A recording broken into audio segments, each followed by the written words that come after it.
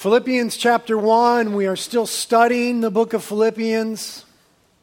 I've been personally tremendously blessed through our time in Philippians. I hope you have. I've just been getting encouraged and built up, challenged and rebuked. I've really been enjoying this. I hope it's been the same for you.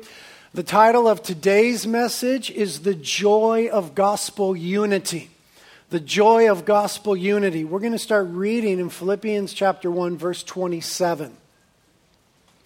Paul, writing to the church in Philippi, says, "Conduct yourselves in a manner that is worthy of the gospel of Christ, so that whether I come and see you or remain absent, I may hear of you that you are standing firm in one spirit, with one mind, striving together for the faith of the gospel. In no way alarmed by your opponents, which is a sign of destruction for them and of salvation for you, and both from God. For to you it has been granted for Christ's sake, not only to believe in him, but also to suffer for Christ's sake, experiencing the same conflict which you saw in me and now here to be in me." Chapter 2. "If therefore there's any encouragement in Christ, if there's any consolation of love, if there is any fellowship in the Spirit, if any affection and compassion, then make my joy complete by being of the same mind, maintaining the same love, united in spirit, intent on one purpose. Don't do anything from selfishness or empty conceit, but with humility of mind, each of you regard one another as more important than yourself. Don't merely look out for your own personal interests, but also for the interests of others." Let's pray. Lord, we thank you for your word, which not only informs, but also transforms. Thank you that it's living and it's active, and by your Spirit, you use it to change our lives, to conform us to the image of Christ, to apply more gospel truth to the way that we live and the way that we think and conduct ourselves toward others. And we ask that this time in your word would actually be transformative. We ask that you give us a grace now to open our minds and our hearts, our very beings, to be changed by you. We thank you that you've not called us to religion. Thank you that there's not some standard in front of us that you're telling us to attain to and just try harder, just be better. Thank you that that's not the gospel. The gospel is that on our behalf, you've already done everything to provide for our forgiveness, our newness, our strength, our unity, our joy. Thank you that you change us and we don't have to change ourselves. That's great news, Lord. And so we ask that would be happening here. We ask together that you would please empower me, anoint me to teach and to preach. I can't do this, much less do it well, apart from you. These things are incredibly important. I understand that I'm standing before your blood-bought bride whom you love dearly. So help me to communicate, Lord. I really want you to be glorified in this time. We ask it together in Jesus' name. Amen. Amen. What if everything that we thought, we being collective humanity, what if everything that we thought as humanity about how we ought to view ourselves in relation to others was wrong? What if everything that was intuitive to us as people about self-preservation was inherently and deeply flawed? Paul in this letter is writing from a place of pain. He's writing from a place of loss. He's in prison. He didn't want to be in prison. This isn't how he thought his life would turn out. He's in prison for preaching the gospel. And in our text last week, he testified to the Philippians that though he's in a place of suffering and pain and loss, it's actually turning out for good, for the greater good. The most important things, in this case here, the gospel, are actually being furthered in light of his loss and his pain and his difficulty. It's not that it doesn't hurt. He's got this joy, but there is this pain. People were advancing themselves and promoting themselves to his detriment. But he's testifying that, wow, even though this is hurtful and it's unjust, because of who God is, it's actually working out for the better. The most important things are being advanced faster in the midst of my loss and my pain. And so realizing that, Paul then makes this declaration and says, you know what, whether I live or I die, he wasn't sure which it would be, whether I live or I die, Christ is going to be glorified in me. That was the decision of his life. He said, no matter what happens to me, when life doesn't seem like I thought it would be, when things are hard and painful, or whether it's okay, I'm choosing that Christ is going to be glorified in my life. Because, he said, for me, to live is Christ. He's just saying, I don't know what else one would live for. I don't know what else someone would make their life all about. I mean, is there someone better than Jesus? Is there something better than Christ? For me, to live is Jesus. So I'm going to see to it that Christ is glorified then, whether I live or die, whatever happens to me, the good, bad, and the ugly. And then he expressed this sincere desire to die. And it wasn't one of those, it wasn't one of those places where I've been and many of you have been where I'm just so bummed I kind of want to die. It wasn't that. It wasn't that at all. It was this sincere, I want to be with Jesus thing. Like for real. Like Paul actually wanted to be with Jesus so much that he's all, to me, it's all about Jesus if I live. But if I die, that's actually a gain. That's a gain. And then kind of realizing that he thought it was God's will for him to live, he made this decision. He said, if I'm going to live on, it's going to mean fruitful labor for me. In other words, my life is going to count for the glory of God. I am not going to be one of those guys that just goes through the motions. I'm not going to be one of those guys that just does the 9 to 5 and then accumulates stuff subsequently and just gets through. He says, I'm not doing it that way. For me, to live is going to mean fruitfulness for the glory of God, the betterment of people. I'm going to serve other people with my life and bring glory to Jesus Christ and further his cause in the world. I'm not just going to get by. I'm not going to live for myself. These are radical things Paul was saying. Okay, these are things that only could be said in light of the gospel. The good news about what God has given us through Christ and his cross and his resurrection. And the gospel didn't only enable Paul to say those things, it enables us to say those things. And so in trying to bring us and the Philippian church in line with that, in our opening verse 27, Paul says to them, conduct yourselves in a manner that is worthy of the gospel of Christ.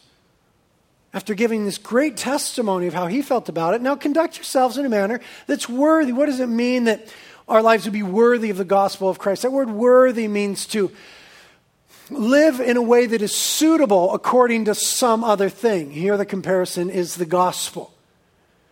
Live out life in a way that is consonant with, consistent with the truths of the gifts and the love of God that have been given to us in Christ in a substitutionary death upon the cross in our place. That our living and our relationships would reflect and be consistent with and hence suitable or worthy of who Christ is and what he's done. Now, the way that Paul is going to frame this, because there's a lot of ways that we could talk about living lives worthy, suitable, consonant with the gospel. The way that Paul's going to frame it here is in relationships. He's going to say that we ought to have worthy relationships. We ought to do relationships in a way that's consistent with the gospel, and particularly in the context, it's relationships within the church. So like us, Christians among Christians. And what he's pleading for is humility-driven unity. That's what he wants, humility-driven unity. That's why he says in verse 27 of chapter 1, stand firm in one spirit, with one mind, striving together. And then in chapter 2, verse 2, make my joy complete. In other words, nothing would make me happier than if you guys would be of the same mind, maintaining the same love, united in spirit, intent on one purpose. Now here's what Paul does in in pushing them toward this, realize is a bit of a backdrop, okay? That Christianity is not about a bunch of rules or standards that we need to try to keep or attain to. Okay, that's not what Christianity is about. Christianity is completely about what Jesus has done for us, on our behalf. What God in Christ has accomplished for us. Here's what Christianity says. We've performed really poorly, like bad. Sin, wickedness, failure. We've performed really badly, but we've been treated super kindly by God in Christ. So much so that Christ died in our place on the cross, rose from the dead to give us new life, not just extended life, different life.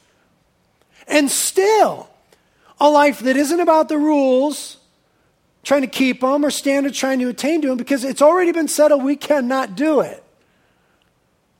So rather than the way that he will push them toward right gospel unity in relationships is not to say, be better. Got enough people telling us that, right? Our wives, you know what I mean? Our school, our bosses, our peers. Got enough people telling us, be better, do better, try harder. It's not what the gospel says to us. It's not what the Bible says to us. That's not what Paul is saying to them. Rather, he's going to communicate to them that because of what Christ has done, they already have unity. What needs to happen now is that we just live that out. See, look what he says in chapter 2, verse 1. I'll read it from the New Living this time because it's more clear. These are rhetorical questions. He says to them, is there any encouragement from belonging to Christ? Any comfort from his love? Any fellowship together in the Spirit? Are your hearts tender and compassionate? The rhetorical questions are leading toward well then, right? Rhetorical questions. In other words, he's saying to them, are you benefiting from the gospel? I'll turn it on us. Are you encouraged by the fact that you belong to Christ? You've been bought with a price, the precious blood of a lamb. You don't belong to yourself anymore, but even better than that, you're not a slave to sin anymore. You belong to Jesus, who is really nice and happens to be the King of the universe. And he's asking them, is there any encouragement from that? And the difficulty of life, when stuff isn't making sense, are you encouraged by the fact that you belong to Jesus? And then he says, is there any comfort in love? In other words, are you comforted by the fact that the God of the universe loves you with an infinite, unending, unconditional, all-consuming, beyond comprehensible love? Is there any comfort in that for you? And then he says, is there any fellowship in the Spirit? In other words, has the Holy Spirit who indwells each one of us and bears witness to the fact that we are all children of God, right? Romans 8, the Spirit in us enables us to cry out, Abba, Father, Daddy to the God of the universe. Because the Spirit indwells us, don't you have a sense of connectivity to God, he's saying? And then don't we have a sense of connectivity to one another? Because we're now brothers and sisters, blood brothers and sisters, the blood of Jesus. And so he's saying to them, is there any value in that fellowship for you? Any comfort in the love? Any encouragement that you are no longer a slave to sin, but you've been transferred to the kingdom of the beloved Son and you belong to him? And then finally he says, have your hearts been made tender and compassionate? I mean, that's what the gospel does. We have new hearts, brand new hearts, where once we were hardened by the effects of sin and the wounds of sin and the fact of sin. We're now made tender by the love of God and the newness of heart and life given to us through Christ. And is there any compassion where once we were closed off, now we're open to the love of God and love of one another? He's saying, if you're encouraged by the fact that you belong to Jesus, if you're comforted by his unending love, if you're connected by his Spirit indwelling you, and if you have this new heart, well then, you see, he's setting up some if-thens. He is highlighting what has been given to us through the cross of Christ. New ownership, an experience of love, fellowship by the Spirit indwelling, and a brand new heart. So then, he says, it only makes sense that we would live in a way that is consonant with, suitable to, worthy of those things. As we've said before, what we want to do then is bring the practical in line with those positional truths. We belong to Christ. We're seated in the heavenlies with him. We're loved and adored more than we could ever imagine. Full of the Holy Spirit. Brand new heart. So live that way. Be honest to that. Be true to that. Because theologically, what is being pressed upon us and what we must realize is that our unity has already been accomplished by God for us. Okay, unity is a big deal. Lots of people unify around other things. Lots of people break up about certain things. We're being pressed in this text to be of one mind, one spirit, one love, working together on one purpose. And theologically speaking, God has already accomplished this unity for us. And so what we're called to do is be true to that then. You see, within the church, in the context of church relationships here, would you agree that we often fail each other? Yeah? If you're not saying yeah, you're a liar. And so now you failed me. So there.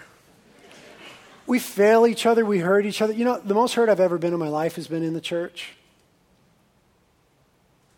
We fail each other, we hurt each other, we let each other down. And then what we often do is we give up relationally. And we break up. Happens all the time. When we do that, what we're being is disingenuous to the new identity that we have in the gospel. We're being disingenuous, untrue to what has been accomplished in us and among us by God through the gospel. When we're being true to the gospel is when we hurt, offend, disappoint, let each other down, and we choose not to break up. We let love cover a multitude of sins. That's when we are in fact being true to who we actually are in Christ and the reality of the gospel. That is when we are being genuine. Paul's putting it this way. The things that we have in common, belonging to Jesus, that's all of us as Christians here, belonging to Jesus, an experience of the love of God, an infilling of the Holy Spirit, and a brand new heart, the things that we have in common are greater than anything that would threaten to tear us apart. Like, what's a bigger deal than that? Like, oh my gosh, you won't believe what she said. Okay, yeah, it was really bad, but belonging to Christ, experience the love of God, indwelt by the Spirit, new heart, we have all that together, that unity accomplished. You're going to break up over that? You see, what we have in Christ through the gospel is greater than anything that would threaten to tear us apart. And so then the secret of fruitful Christian living and relationships is to partner with God in the truth of the gospel. Okay, what God has already accomplished on our behalf is to partner with that. Right? Live in a manner that is worthy of that. Commit yourself to that thing. And then also realize in verse 13, and you guys will talk about it next week, that it says, it is God who is at work in us to will and to work for his good pleasure. So not only has it already been accomplished, but God by his Holy Spirit at this moment is working in us actually all the time toward these things. So then fruitful Christian living is a man or a woman who says, I choose to partner with God in this endeavor. And in this context, it's unity. Being of one mind, same love, one spirit, intent on one purpose. We choose to partner with God. He's accomplished it for us. We don't have to muster it up. He's working in us. It's not about our strength, but we cooperate. Here's how this works out practically. We've talked before about indicatives and imperatives, right? Big words. You know I love them. Get used to it. So an indicative is a statement of fact. You are sitting down. Statement of fact. An imperative is a command. Stand up. Don't actually do it. That would be a command, right? Stand up. So an indicative is a statement of fact, an imperative is a command. Now, we do have commands in the Bible, right? We do have lots of imperatives. Love one another, forgive one another, help the poor, all these things. There are commands. But the commands in the Bible, the imperatives, are never separated from indicatives.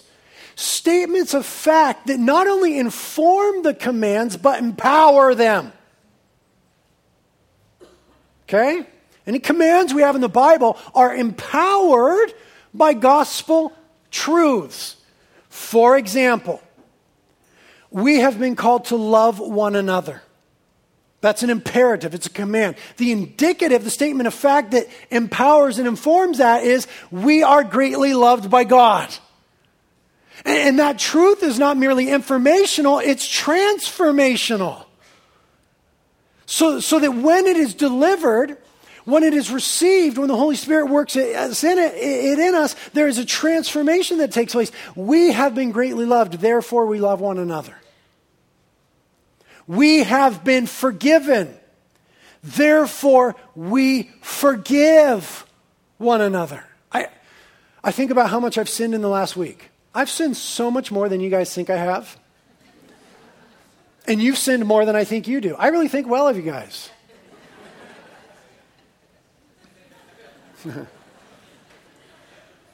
I think of what God has forgiven me of in the last week. Not to mention my lifetime. There's some of you here, you went to high school with me. You know what I'm talking about. What God has forgiven me of. Now that's not just information, that's transformational gospel truth that then comes with an associated command to forgive others. And the logical person with a tender and compassionate heart that's been renewed by the gospel says, how can I withhold forgiveness having been forgiven of so much? We have been made peace with through the cross of Jesus Christ, with God. We have peace with God. Therefore, we make peace with one another. We have been accepted. Transformational information. Therefore, we accept other people.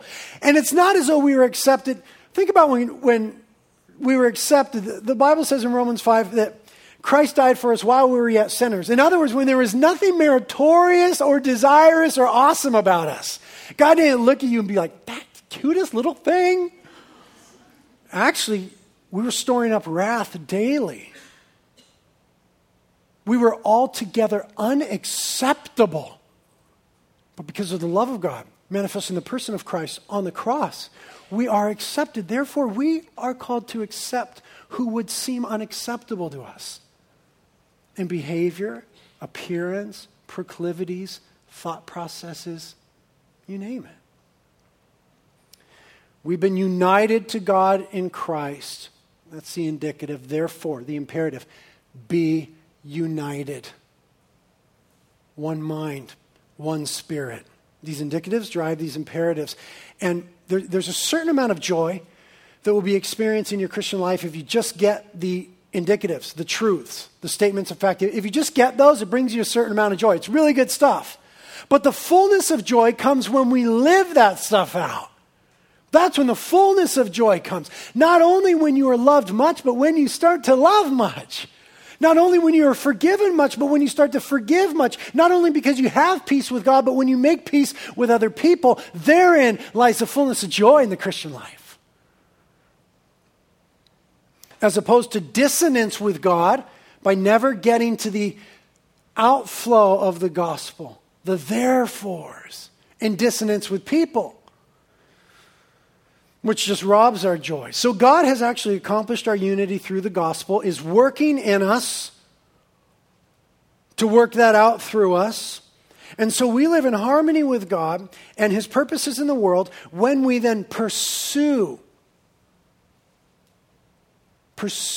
these things. And in the context here, it is pursuing unity. So how do we pursue, how do we be active about, not just passive about, how do we pursue gospel-created, humility-driven unity? Which is what he's talking about here. Well, number one, first of all, we realize that humility does not equal homogeneity, sameness. Okay, did I say humility or unity? I said humility? Okay, I meant unity. I'm glad I caught myself. Thank you that nobody's listening. Unity, it's like right there, dude. Unity does not equal homogeny or homogeneity, sameness. Okay, we often make that mistake. We think, gosh, if we're really going to be unified, if we're going to have this deep thing, then we really got to be alike. We got to be the same. In a certain set of beliefs and a certain set of behaviors and a certain social strata, whatever it is. But you see, unity actually assumes diversity. Unity, Christian unity, assumes diversity. What's happening with the call to Christian unity is that there is something that someone who is greater, that lays a greater claim on our life than anything that would merely diversify or make us unique. There is someone, the truth of Christ, Christ himself, the gospel, that lays a greater claim to our life than the things that diversify us or make us unique. There is great diversity. You are unique. Some of you need to hear that. You're special. In Jesus' name, you're special. God made you special and he loves you very much. And around the throne of God will be every tongue, tribe, and nation. Incredible diversity. But our unity comes from the fact that there is someone, Christ, something, the gospel, that lays greater claim to our life than everything that makes us unique and diverse. Therefore, we are ultimately unified in the gospel and in Christ. And that brings us into fellowship then. We have this mutual investment in God and the things of God. Secondly, it has to do, unity, with the spirit and the mind. It says in 1:27, standing firm in one spirit with one mind. And then in chapter 2, verse 2, being of the same mind, united in spirit. I think that those are being used kind of somewhat synonymously here, just to make a point, kind of like when you say, dude, do it with all your heart and soul. You aren't actually looking for a bifurcation of heart and soul. You're not like, do this much with your heart and this much with your soul and get her done. You're saying all together with all of who you are. I think that's what's going on here when he says spirit and mind. Well, let's try to understand it a little bit. The word for mind in Greek is the word suke. In the New Testament, when the mind is spoken of, what is meant is this: the place of emotion, decision, and ambition. See how it kind of blurs with the heart? Because most people, when they think mind, emotion, women are like, my heart. Guys are more, but anyway. So the mind, right, this thing, this place in us that has to do with emotion, decision, ambition. It points to how we feel about things and react to things. It speaks of what things we consider valuable, value judgments, and what things we consider worth pursuing, life judgments. So when you think about that, when you think about the place of emotion and ambition and decision, when you think about how we feel and how we react, I mean, we are so radically diverse in that, right? Like some of you here are Democrats and some of you are, what's the other thing? Republicans. Some of you are super green. Some of you really don't care. Some of you surf. Other people do something. There's this diversity that's huge among us. So how can we then, we together here, then how can we have one spirit, one mind? The only way we can do that is if we together, collectively and individually, get the mind of Christ. Okay? 1 Corinthians 2:16 speaks of the mind of Christ, that we as Christians have it. It's referred to in verse 5 of chapter 2 right here, where it says, have this attitude. It can be translated mindset. Have this mindset in yourself, which was also in Christ Jesus. So the goal then, in all our diversification, if we're going to have ultimate unity, we got to somehow get the mind of Christ. How do we get the mind of Christ? Because we all think and feel and react so differently. Romans chapter 12, verse 2 is a hint, right? It says in Romans 12:2 that we are to be transformed by the renewing of our minds. Okay, there's some possibility of our minds changing. So the way that we feel changing, the way that we think, the way that we process, the way that we act, our ambitions changing. Be transformed by the renewing of your mind. The best I could put that together from Scripture, what that has to do with is Colossians 3:16, which says to us, let the word of Christ dwell richly in you. Let the word of Christ dwell richly in you. So there's this possibility of our minds being renewed through transformation and the word of Christ dwelling in us so that emotion, decision, and ambition are changed. How we feel about things and react to them is different. What we consider valuable and worth pursuing is shifted. And these things are changed, shifted, and different to be in line with Christ. And the only time that I think we can know that we're in line with Christ is when we're in line with the Bible. Let the word of Christ dwell richly in you. Everything else is subject to subjectivism. Judgment calls. So if we want to attain the mind of Christ individually and collectively and have it together, have this overarching unity, then we got to all read our Bibles. Not like you read Sports Illustrated or Better Homes and Gardens or Surfer Magazine, but like consuming your Bible. The disciples said, Jesus, we're not going to leave you, dude. Who else has the words of life? Living and active. In the beginning was a Word, and the Word was with God, and the Word was God, and the Word became flesh and dwelt among us. There's no clearer explanation, explication, and exegesis of Christ Jesus than the Bible. Huh. So if we're going to get the mind of Christ together, we have to be people who are mutually committed to the Scriptures. Then what happens is a common renewing and a corporate conforming to the person and the mind and the image of Christ. Not that we still agree on everything, but there's this overarching one thing we agree on that keeps us together. Jesus. That we belong to Him, that through Him we experience the love of God, that because of Him the Spirit of God indwells us, and because of what He did we have brand new hearts that are tender and compassionate. Those overarching things keep us together. We don't break up anymore. And then so it changes, our basic approach. It's transformational to our basic approach of relationships as explained in verse 3 of chapter 2. It says, don't do anything from selfishness. Just think about for a minute, stop right there. Think about how much stuff we do from selfishness. I'd be hard-pressed to find segments of my day where I'm not operating from selfishness.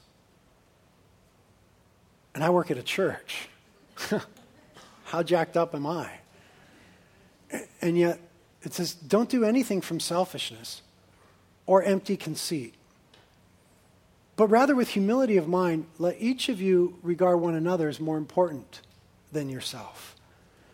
Don't just look out for your own personal interests, but look out for the interests of others. This is radical. This is totally radical. Consider others more important than ourselves? Who does that? Culture has shaped us from day one to look out for number one. We have instincts, fallen instincts, which push us towards self-preservation all the time. In every exchange, in every relationship, in every investment. That's why we sign contracts. Contracts are self-preservationist in nature. Self-protectionist in nature. This is totally countercultural and counter to our natural nature apart from Christ. Think of others as more important than yourself. It doesn't mean you think of them as better than yourself. See, some of you immediately went there. Because we live in a culture that is obsessed with comparisons. That's what we do. We compare the new celebrities to the old celebrities and the new rock stars to the old rock stars and who's the greatest and blah, blah, blah. And we do that with ourselves. Women, you get your women magazines and you look at those airbrush women and you're like, gosh, I don't have those same curves. And I'm out here when they're in here. And then I go surfing. I think he's better than me. I'm worse than him, but I'm better than him, so I'm better than him. And we form our identity. We form our identity on the basis of comparison. That's sin, wickedness. That is a major cause of brokenness in our culture. That's why pornography is ruining our men. Because what is there to compare? So some of you went there when the Bible said, consider others as more important than yourself. So you thought, oh, better. Okay, they're better than me. Some of you have self-esteem issues, so you were like, they are. Everyone's better than me. God made you special, and he loves you very much. It didn't say better than. It says in some way more important than. In other words, if your needs come up against their needs, you die. That's how marriage is, right? That's how marriage is supposed to function. It's how good relations. So when your needs come in, confrontation with their needs, you're the one that surrenders. You know what? You do it. You take it. This is so radical. Don't merely look out for your own interests. Who doesn't do that? That's what we all do. But look out for the interests of others. It's not going to deny that we have some self-interest, but be concerned about other people. How does she feel about that? How does he feel about that? So maybe they hurt you and you're mad and you're angry and you feel justified in it, but what have you thought about their interests and their well-being? What have you thought, gosh, maybe they hurt me because they come from a place of deep hurt and this thing happened earlier on in their life and they've never known unconditional love and true forgiveness. That's all they know how to do is hurt. So I'm going to get over my feelings. I'm going to consider them as more important. I'm going to get over my interests even though I'm suffering loss in this instance.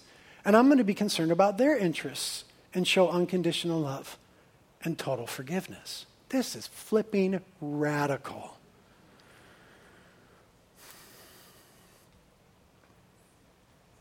What if everything we thought and felt about ourselves in relation to others was deeply flawed?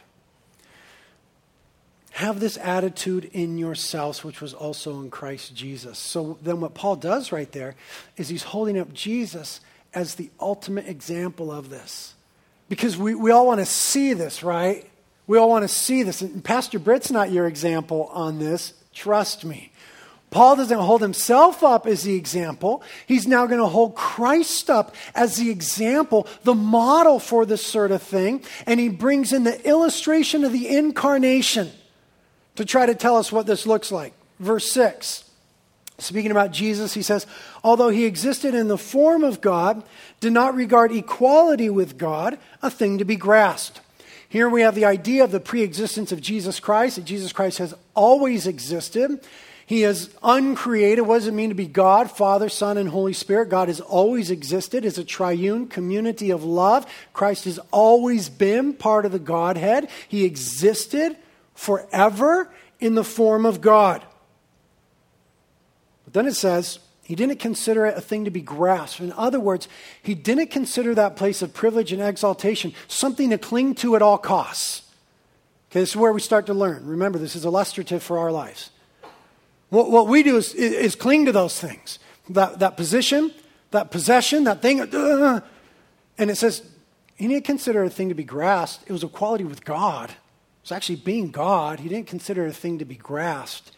Instead, his very nature as God meant that he had nothing to prove and nothing to achieve.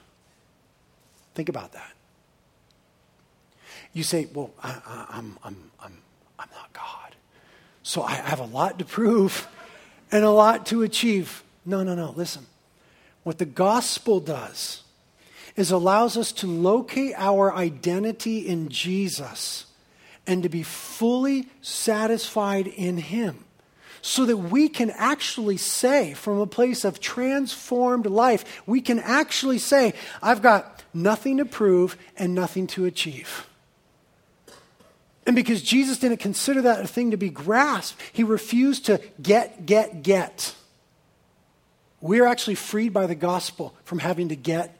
Now, the other side of the coin is the next verse, which says in verse 7, but he emptied himself, taking on the form of a slave and being made in the likeness of men. He was in the form of God. Now he makes himself a slave. How radical is that declension? That fall, that humility, from God to slave. Now, be careful with this one. When it says that he emptied himself, be theologically careful. It doesn't mean that he emptied himself of deity. Okay, that would be a lesser Christ. The correct theological understanding of the incarnation is that Christ was fully God and fully man. He didn't give up his godness per se, but he became fully man. You say, how does that happen? Well, that's why he's God. Okay, it's not normal. He's fully God and fully man. Colossians 2:9, in him the fullness of deity dwells. So it's not that he gave up his deity. So what does it mean that he emptied himself? It means this, that he laid aside his privileges and his rights. Though he was exalted, he made himself a slave. He laid aside his privileges and his rights and became a nobody. And refused to get, and went to the place where he could give. Mark 10:45, the Son of Man did not come to be served, but to serve and to give his life as a ransom for many. Now the gospel enables us to do that same thing in a way. Because of the gospel, we can locate our security in Jesus and realize that everything we need, we already have in him. So our security isn't in finance anymore. Our security isn't in equity anymore. Our security is not in human relationships anymore. Our security is in not some sort of reputation. Now our security is in Christ and his love for us so that we can say, I have everything I need in him. Now I'm free to give.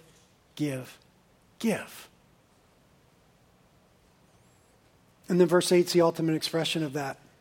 It says, in being found in appearance as a man, he humbled himself by becoming obedient to the point of death on a cross. The ultimate display, expression, model of other-oriented humanity. It's not that he just died. It's not like Jesus fell asleep and then resurrected. He was crucified on a cross, which at the moment was the most humiliating, degrading, wretched form of public execution humanity had in play at the time. It's not that he just died. It's that he was stripped naked. It's that he was beaten by people that he had spoken to existence, that he was spit upon by men and women who he had formed in their mother's wombs.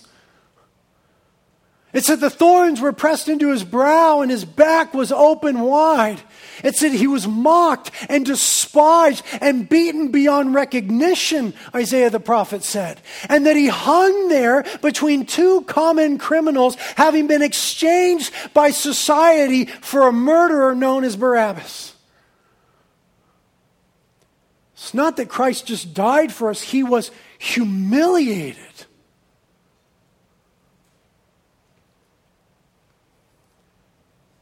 And we are very seldom willing to be humiliated for someone else. So then these truths move us from things like selfishness, verse 3, right? Selfishness, the idea of pushing others down, to selflessness. We're transformed to be able to live not from a place of empty conceit, which is the idea of just pulling ourselves up, right? Building ourselves up to impress others, but rather to be other-centered, to truly care about the betterment and the advance of others to the glory of God. We were previously driven by the idea of preserving self, putting self first, exalting self, which by the very nature of that will always bring disunity, conflict, strife, envy, and jealousy to humanity, things we know very well. Now, we are actually enabled through the gospel to be different and to live different lives. And then that brings true joy and freedom. We always thought, they always told us that freedom was when you looked out for number one. You got what you want after. And you moved up the ranks. The Bible is telling us the gospel turns on its head, and true freedom is when we promote, exalt, are concerned about others, and come from an other-centered, Christ-honoring place rather than a self-centered, self-honoring place. Now I'll finish with this. It's not, and this is very quick, it's not that we're being exhorted to this humble unity just for the sake of unity. Unity in and of itself is wonderful. It's necessary. It's very important biblically, but in context, we're not being told here to be unified just to be unified so we can sit around and sing Kumbaya. That's not it. There's a greater purpose here. Here, unity is the prerequisite for achieving the greater goal, which is the furtherance of the gospel. He tells them in verse 27, he wants them striving together, one spirit, one mind, for the faith of the gospel of Christ. Verse 2, chapter 2, intent on one purpose. And that purpose is the gospel. You see, here's what unity does for the gospel. It compels it and it confirms it. It compels it because the more we unite around the person of Jesus Christ and build each other up in it and support each other, the more that we are inclined to tell the world about Jesus.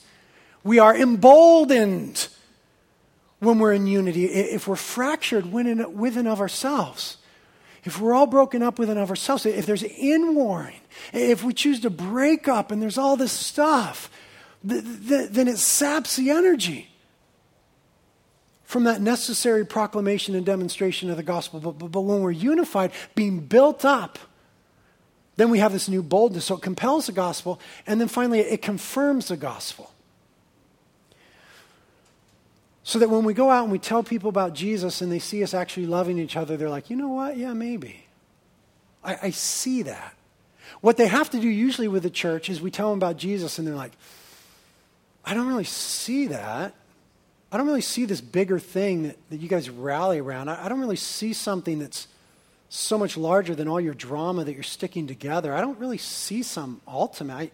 I hear what you're saying about Jesus. I just don't see it in you and the way you guys love each other.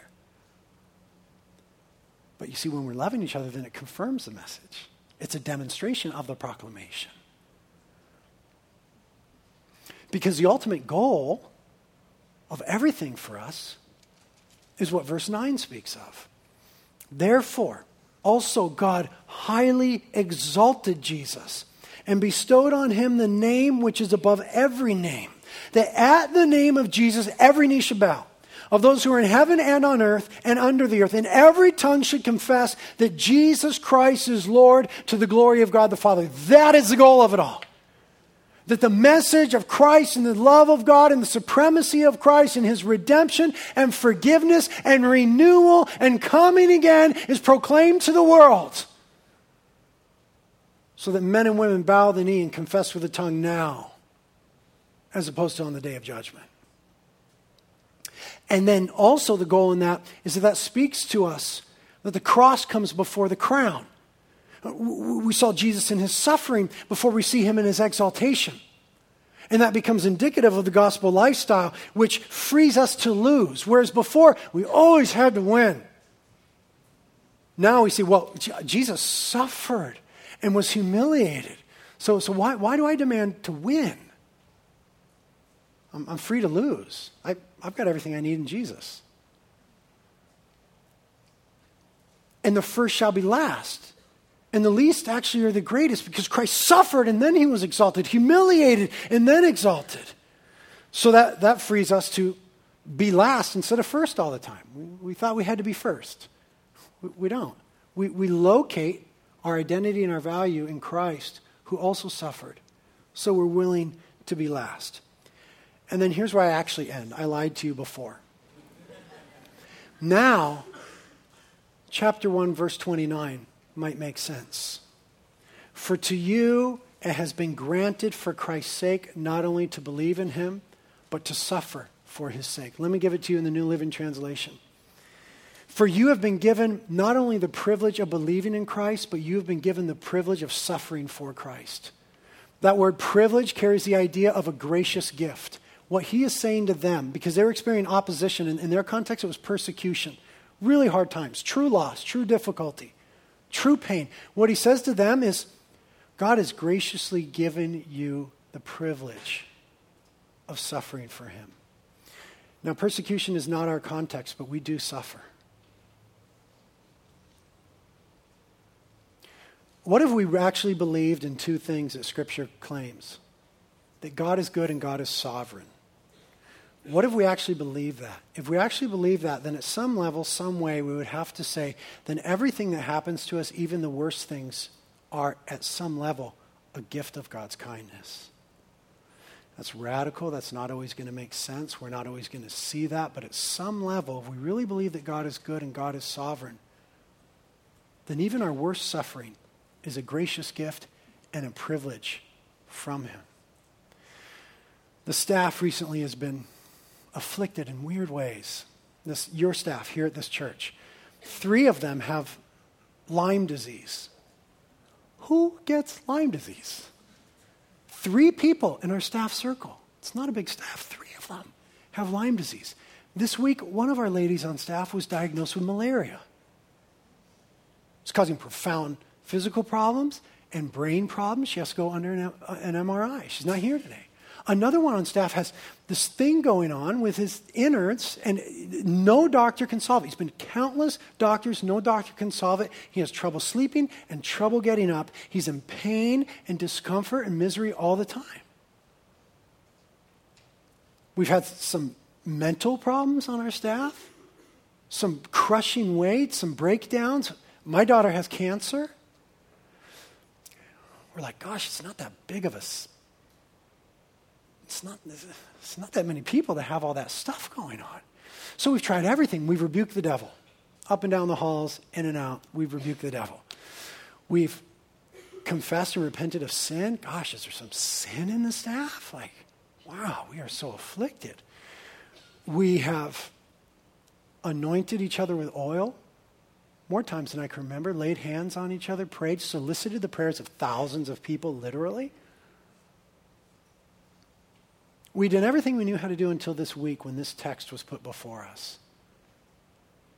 And we said, what if God has given us not only the privilege to believe in Christ, but to suffer for Christ? And so we got together and we began to thank God for our pain, for our loss, for our suffering. And I don't know the end of it all, but I just want to testify that never before have we experienced such freedom and joy. Not in rebuking the devil, not in the laying on of hands, not in the confession of sin. But when we said, what if this is a privilege, a kindness of God toward us, and we ought to thank him? Because what if God, through things that seem like loss, wants us to experience great gain? What if somehow the cross is analogous for our lives and our lives are to be consonant with a cross so that before the crown, it comes? That there's some sort of humiliation before godly exaltation. What if the worst things did the best thing that could ever happen to us and made us more like Jesus? What if everything that we thought about ourselves and how we ought to relate to people was wrong?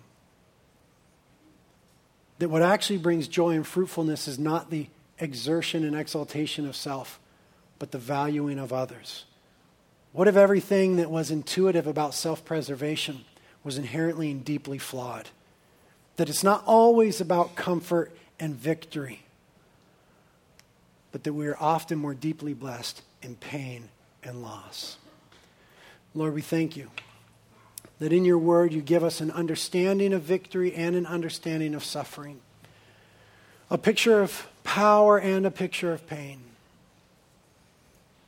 And we just ask that, Lord, for our individual lives, I know there's so much pain and loss, just even in this room this afternoon.